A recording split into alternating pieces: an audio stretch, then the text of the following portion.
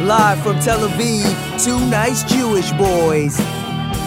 This podcast is made in cooperation with the Jewish Journal, www.jewishjournal.com. Freedom of speech, or freedom of the press, has been a key ingredient of healthy democracies since healthy democracies have been around. But what does it mean to be a good journalist? Where do we draw the lines between freedom of press and national security? How do you keep a newspaper's ethics in check without compromising its values? As Israel's leading liberal national daily newspaper, Haaretz, and its journalists must struggle with this question on a daily basis, particularly the person who runs the paper. So here to help us answer those questions is Aluf Ben, the editor-in-chief of Haaretz. Aluf Ben has been published in a number of international newspapers, including the New York Times, The Guardian, and Newsweek. He joins us today to discuss journalism. Subscribe to Two Nice Jewish Boys on iTunes. And if you like the podcast, don't forget to rate us. How are you, Aluf? Good morning. Well, good morning. Yeah. And we're recording in the studios of Haaretz. Yeah. It's nice to be here. Yeah. Thank you very for cool. having us. Not much places like these are still left here in Israel. Classic newsrooms, I think. Well, this is actually a new building, which is more, looks more like a classic newsroom than before. Before that, we were in a long corridor with small rooms. Okay. So let's start with the most basic of questions. What to you is journalism? Curiosity. Okay. And, being curious all the time and want to tell people your story or your version of life or your version of the story. Is it curious about, would you call TMZ journalism? Of course. Yeah? Yeah, of course. Okay. Readers are interested in readers, viewers, customers, clicks, no matter how you call them today, are interested in what they have to say. And do you find any, does truth play a factor at all, or is it curiosity for the truth? Is it curiosity in general? Of course the truth is a factor. You were looking for facts. Yeah. We're not looking for storytelling fiction. Mm-hmm. But the audience is still very important no matter which kind of journalism you're doing. That's what you're telling us, basically. The basic of all art, in any form, is audience. Otherwise, even the Greeks used to ask whether the best poem hidden in a drawer is a poem or not, or what is it. Of course you need an audience. It's a conversation. And even much more so in the digital age. Because before that, in both print and broadcast journalism, it was kind of a one-way conversation. Mm-hmm. That you could have polled your readers, and you could have read letters to the editor and stuff like that. But in the digital age, it's a two-way conversation, because whenever we see the traffic meter, or whenever we read comments, or whenever we see what people are sharing on Facebook or Twitter, Mm-hmm. that's a conversation. They're talking to us. Mm-hmm. And therefore, the role of the audience today is much stronger than it used to be in classic journalism. Does that not, in your view, somehow influence the, for lack of a better word, purity of journalism? The fact that we have this conversation going, since shouldn't journalism be something, and I'm playing devil's advocate here, but shouldn't journalism be something isolated, standalone, that isn't influenced by outside sources? But it is influenced. If you're first of all, if you're trying to tell a story about the world, Mm-hmm. then it's influenced by the world. We're not talking about alien civilizations here, and science fiction, which is also influenced by the world in a different way. Now let's go to journalism.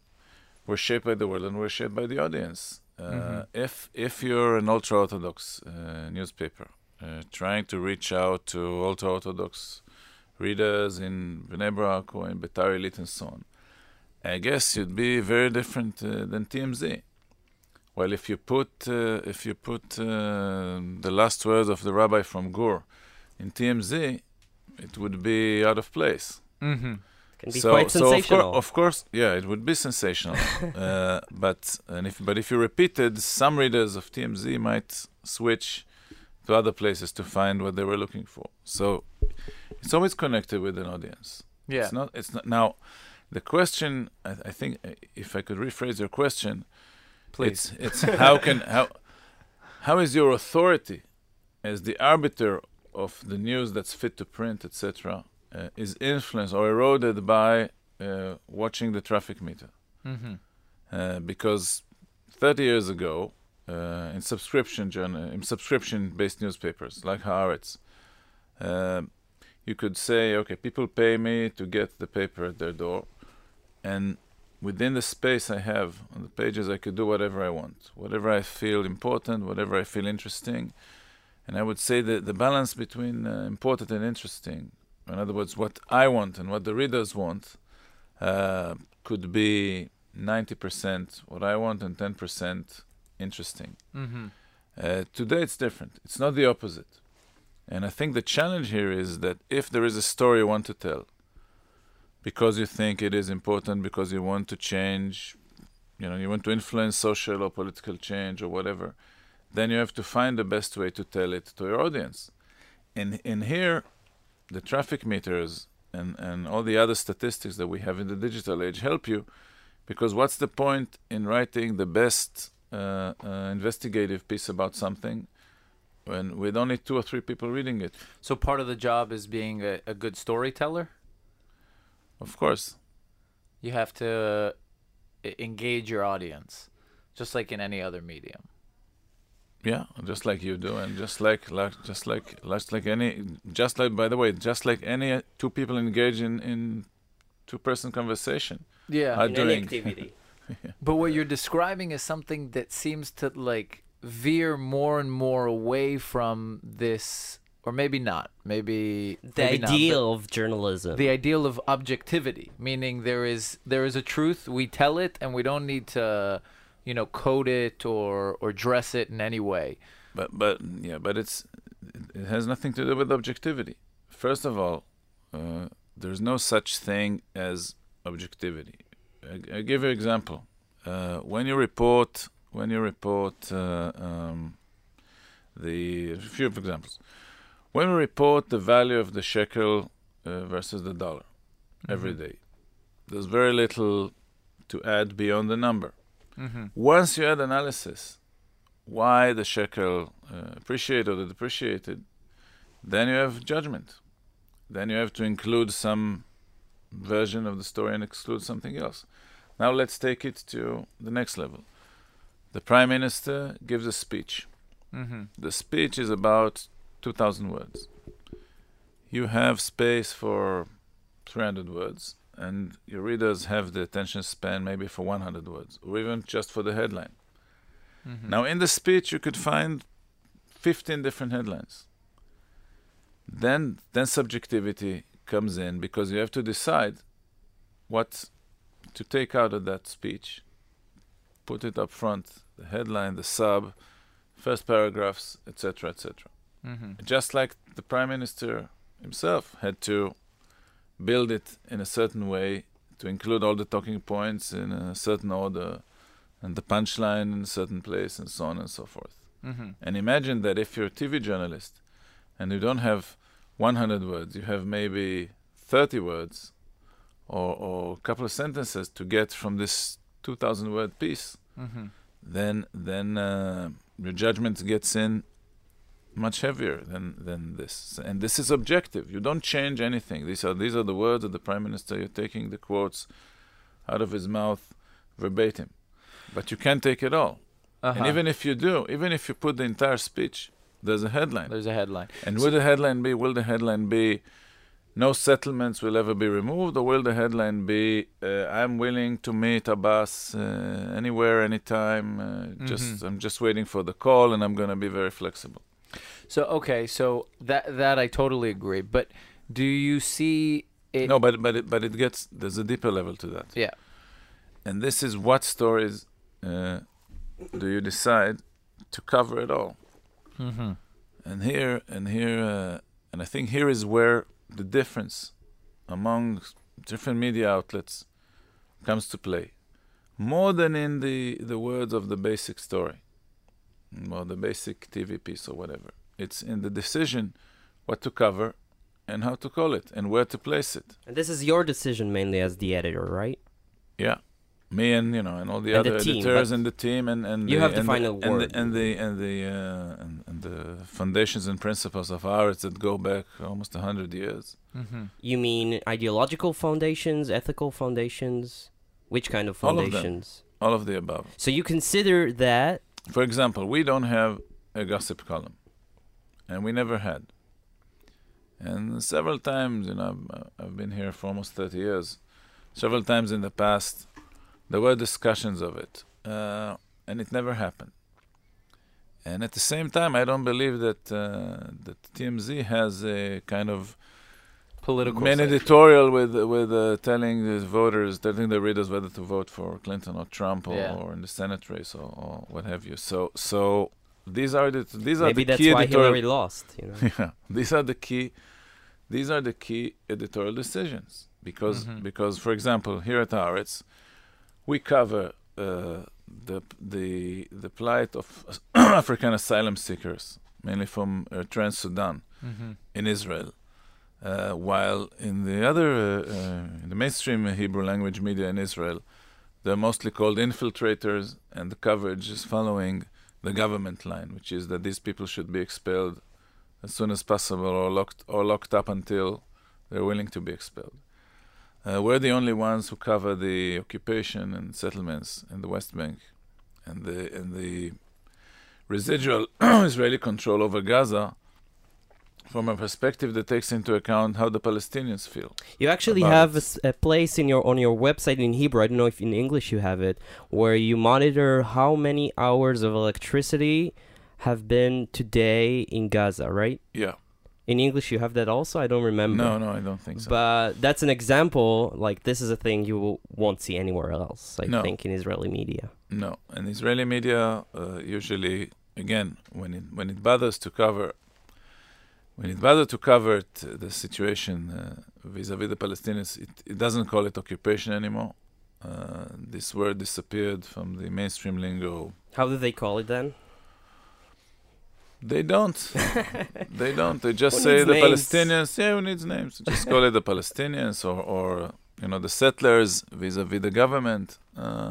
They don't call it in any way that they think might alienate some of their audience. In other words, what you're telling us is that you have ideology and you are not shameful in Everybody making- has ideology. Even those who don't say occupation, they have ideology too. But yours is really out there, always.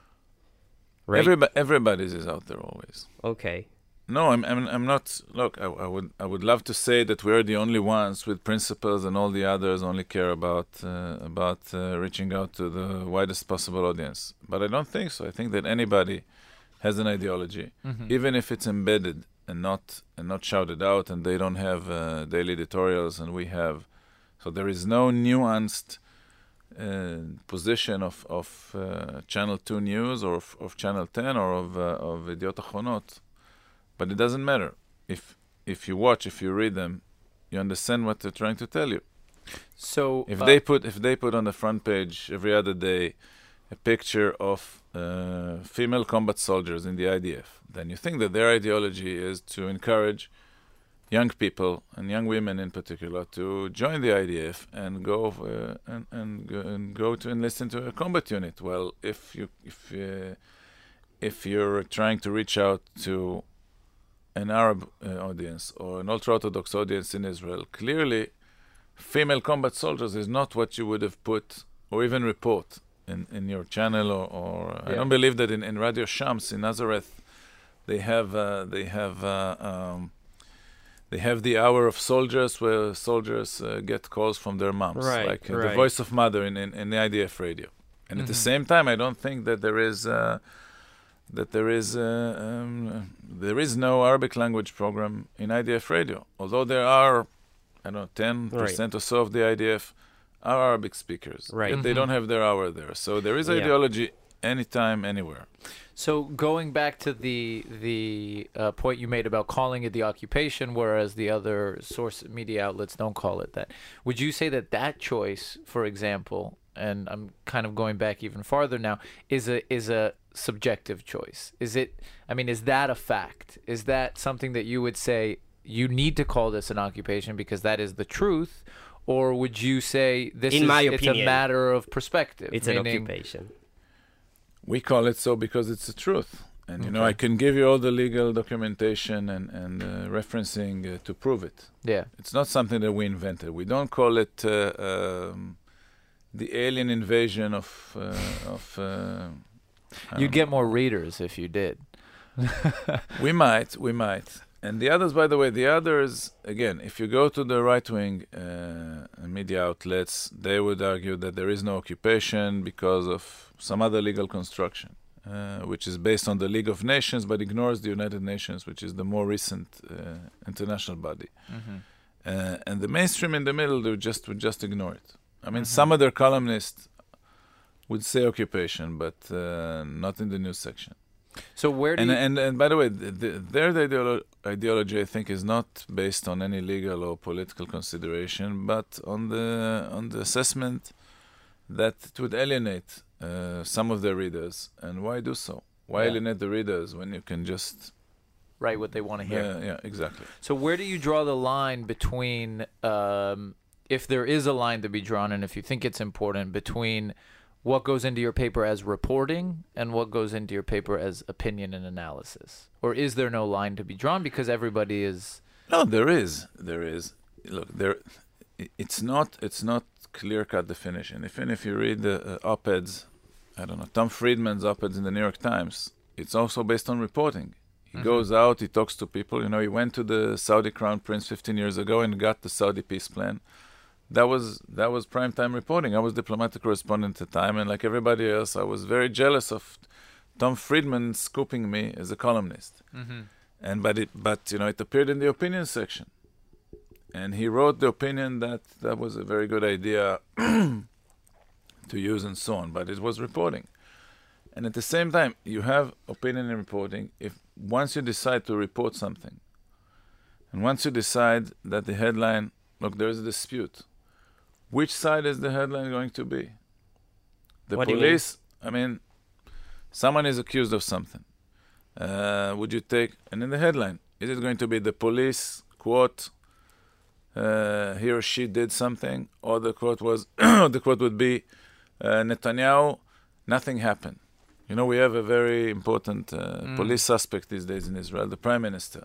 Right. So in Israel Hayom, the headline would be Netanyahu, I did nothing, and in all the other media it would be the police, we suspect Netanyahu.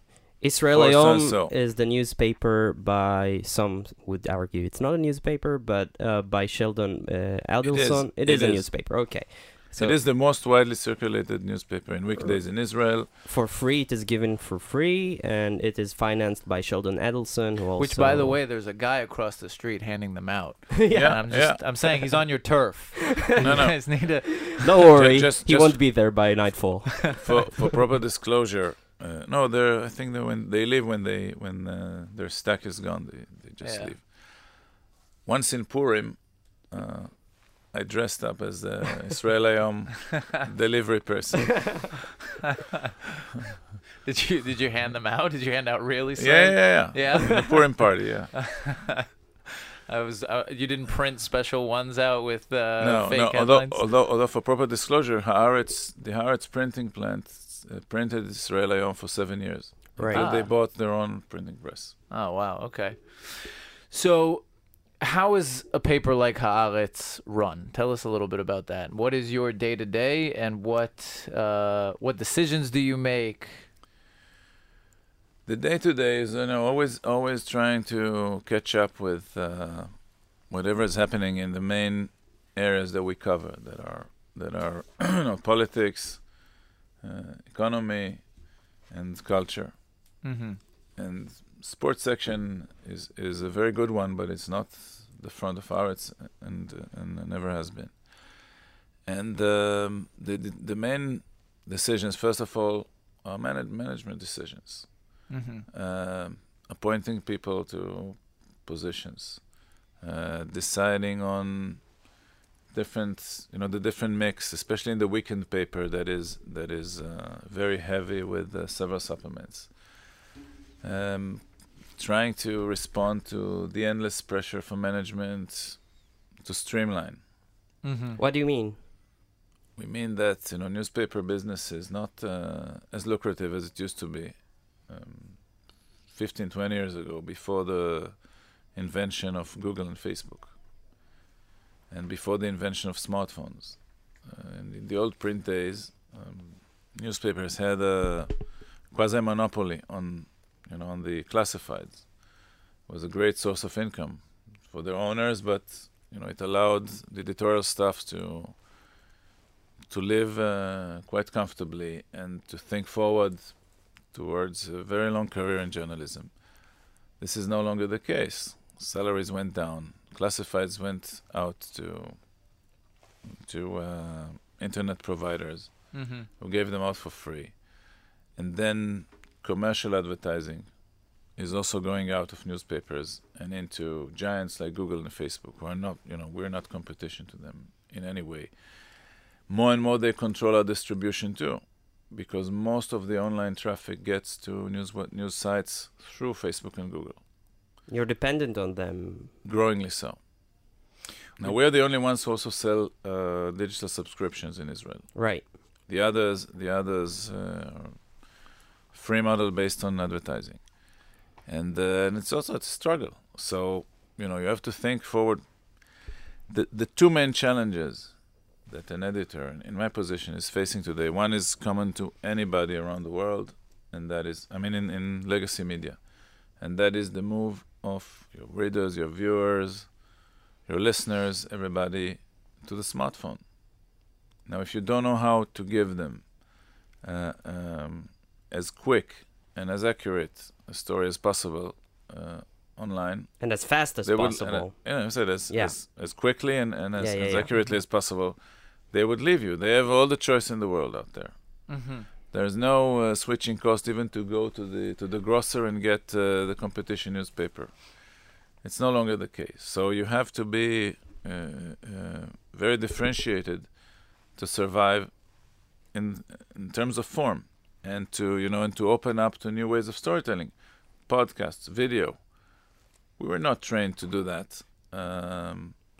Very quick reporting and with as many facts as possible as you could gather, because you want to push to appear on people's screens before the competition. Does that pressure ever crack? Like, does it... there's that very famous scene in, I don't know if you saw Newsroom, where they're about to, I can't remember what story it was, but there's this big story breaking and they're about to break it on the news, but they, by some sort of ethical code, they have to have like two sources, or I don't know what, they decided not to break it. And then, all the other news stations broke it, and then they discovered that it was a false story. Do you ever find yourself in a position where you lose sight of, is there a clear set of rules? Okay, we need two sources who are verifiable. It depends on the story. You don't need two sources. When the Bank of Israel tells you the level of the foreign currency reserves of Israel, usually you don't need other sources. You believe them. You trust them. You trust the weather forecast. Even though it's shaky. Sometimes, though it's shaky. No, you trust beforehand, before publication. You don't say we need two weather forecasters. Nobody does that. Right. So and you don't use two restaurant critics for each restaurant, because maybe one liked the dish, and or the one came and when the service staff was sick or whatever. So you can't do metrics like that. The main question that we have is not about two sources. It's about whether to issue a push when you get just the headline. And then when people click it, they get nothing. They get more information coming soon. Stay tuned, or wait until you have some more facts and some more content to tell, knowing that you're going to lose the race with the other sites who are publishing empty pushes like that. So that's a dilemma.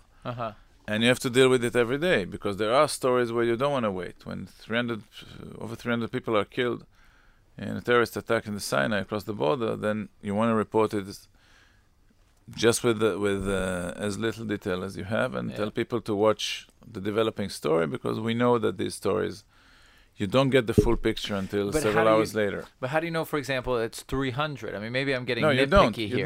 You don't. Yeah. And that's what I'm saying. You're saying a terrorist attack in a 300 reported dead, or something. No, but before Many are dead. Before 300 reported dead, it's a deadly terrorist attack in the Sinai at the mosque. Dozens are presumed killed, and then it takes time until the area is clear and they get to count the dead. And you know, we have all of us here have enough experience with that from the Intifada. Yeah. What happened during the Intifada? You got it wrong sometimes? No, it's not. You don't get it wrong. But it takes a while until the full picture emerges. I want to ask you, Aluf, because you mentioned. No, but wait. Yeah, sorry. I said there were two challenges. One is the form, how to deal with the move of the shift from print or broadcast to online, to the smartphone. The other is the content. And here we are in a more unique position at Haaretz. The online issue is common to all newspaper publishers and editors around the world. At Haaretz, we have also the unique position of being, as you mentioned, the liberal voice in Israel, and which today, facing a very right-wing government, we are kind of a very oppositional voice in Israeli society. And the rest of the media, even when they are critical of Netanyahu, the prime minister, of his personality, of his wife, of the way he handles the government or whatever, they do agree with the basic tenets of his policy and with his narrative. We're the only ones who are doubting that narrative, who are doubting that Israel is a victim that's about to face the second Holocaust every day and every second, and struggling to survive, and that you can't trust anybody else, and so on and so forth. We're the only ones who doubt that, and we're the only ones, and where it comes to head with our readers. And when we criticize the conduct of war by the IDF, that is when you get into trouble with your own readers, not with the competition. What kind of trouble, for example? Cancellation of subscriptions. When you mean masses? Sorry. Yeah, masses. No, one person is one. Each subscriber that is lost either to natural causes or because they were angry or even worse, because they were bored by the paper, is a tragedy. But when you multiply it by a couple of thousand, then it's a crisis. It happened during the last war in Gaza. Why? Because we published an opinion piece by Gideon Levy criticizing the morals of IDF pilots who by then it was before the ground offensive. The main operation was bombing the private homes of Hamas officials and officers in order to deter them. And he doubted that the morality of that decision because of collateral damage implications. Because it's embedded in that. If you go after private residences, there are always the kids who didn't hear the knock on the warnings, or what they call knocking on the roof. On the roof. There are no sirens in Gaza. There are no air defense sirens in Gaza. So they throw like a small bomb to warn people to run out of the building. But then you have the kids playing on the beach or whatever, who didn't hear and got killed. Hundreds of incidents like that, and that was very difficult to our readers. Not to the competition criticizing us. By the way, not the IDF. The IDF, and even the Air Force in particular, never tried to block or censor us or to sever any relations with us because of that. On the contrary, they were always proud to say that this specific piece was a matter of debate in the Air Force squadrons, and that commanders and the pilots talked about it. They disagreed. This piece, but it was not banned. Not the piece. Nobody else. Specifically, the article. There was no one else at Haaretz, or let alone in the other media in Israel, who even raised the issue. Mm-hmm. And even that was kind of a one-time piece that was not repeated. It was not that every day we repeated the same story. Yeah. And that was. Would you repeat, having known? Yes, know? because look, the point. If you have based moral arguments about the conduct of war, then the time to say them is during the war. And there is a history to that in the past wars, of what we used to call shooting and crying, yorim ubochim, which was, you do whatever you do at wartime, you're silent, and then after the war, when you can't bring back people from the dead or from whatever happened to them, then you say, well, we shouldn't have done this like that, we should have been more careful, and so on and so forth. But here was a very popular operation against Hamas, which is a very unpopular organization among the Israeli public, that tried to fire rockets at Israeli cities and villages, not so successfully because of Iron Dome, because of anti-rocket systems. And then they fired, unfortunately, more successfully, mortar bombs into the villages around Gaza for 50 days. To criticize the morality of the IDF at that time is difficult, but then that's your job, that's your responsibility. If you want to influence, you're not going to call off the war, but if you want to let people think about the way it's handled or the point in going there at all, then the time to do it is real time. You have no regrets about that. How do you feel about No, but it cost us with the 2,000 That's what I'm asking. cancellations, and most of them in the past, when things like that happen, most of these ex-subscribers would come back after several months when the war ended and the atmosphere cooled off and people moved on to do other things. In this case, most of them, the vast majority, stayed out. I mean, we sold many more new subscriptions to digital, to weekend during the war, but for 6 weeks, the publisher and I and our public editor had to correspond with many of these angry readers. And I've learned something very important from that, and that was that there was, by the way, if the same article, it was called Haraim Latais, which is the wicked to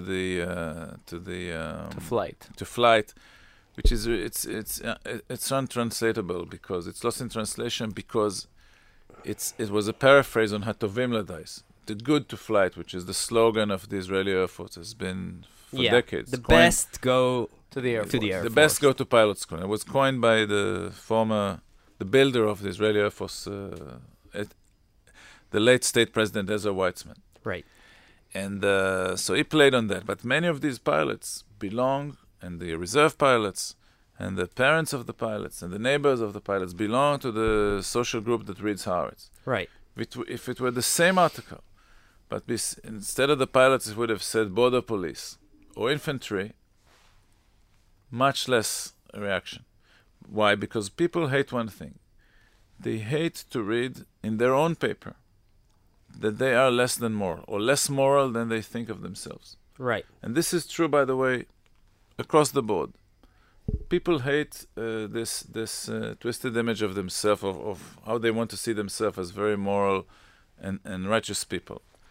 And most people who get angry at op-eds are because of that. And here you have a case of our own readers telling us, I've been a leftist all my life. I belong to actual correspondence. I belong to the management, to the Central Committee of Merits of the left-wing party. And you will not tell me that I am not a moral person, and you won't tell me that I am less moral than Hamas, and so on and so forth. Who are you to doubt my morals? What do you respond to that? I responded by analyzing the piece, sentence by sentence, and showing how this was backed by evidence. This was not just something out of the air. So what's the lesson? What about I'm sorry, I have to ask. What about the title? Because the title is the title was what made people angry because most people did not. Very few people read it. It was published on Monday, on the weekday paper, which is a smaller circulation in print, and online it was not highly trafficked. But what people did, they pictured the headline, and then they shared it on Facebook. Right, the headline and the sub The paragraph. headline was what made people angry.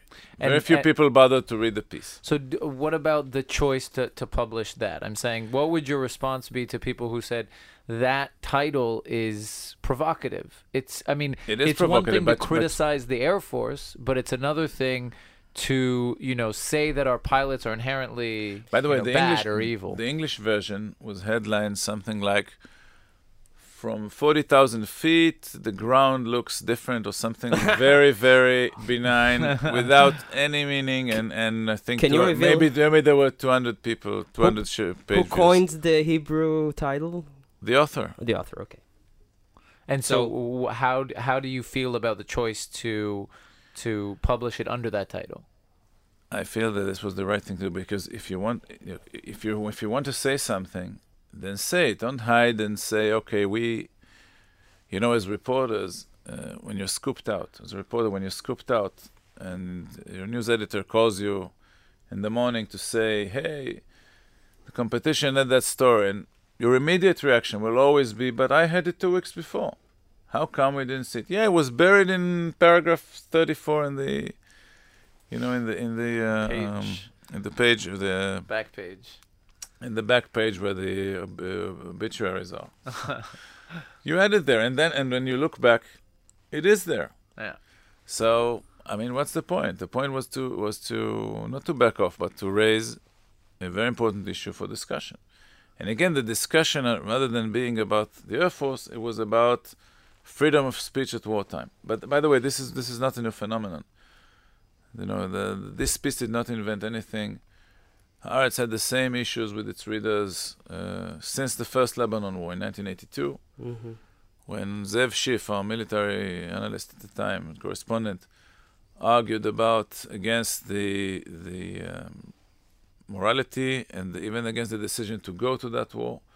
And at first, when it appeared to be a major success story, everybody was against him, and hundreds of people canceled their subscriptions because of Zev Schiff, who is now... He passed away. He passed away 10 years ago, but he appears to be the voice of the security establishment in Israel. And he faced the same criticism back then. And then during the first Intifada, Haaretz was the first to rely on reports by Palestinian sources, who before that were seen as a bunch of liars, propagandist liars. But the IDF was not very happy to report accurately about the way they tried to crush the Palestinian uprising in the West Bank and Gaza. So we relied on Palestinian sources. And again, people were angry at us. How come you rely on the enemy during war? And it repeated time and again. I want to ask So you... this is something unique. In the case of the Netanyahu government, first of all, it's not war. It's peacetime, and it's about political debate. But here too, we have several certain positions that are diametrically opposed to the government positions, and we're the only ones who are raising these flags. But would you say day in and out. Would you say that Haaretz uses provocation as a tool to get its voice out there?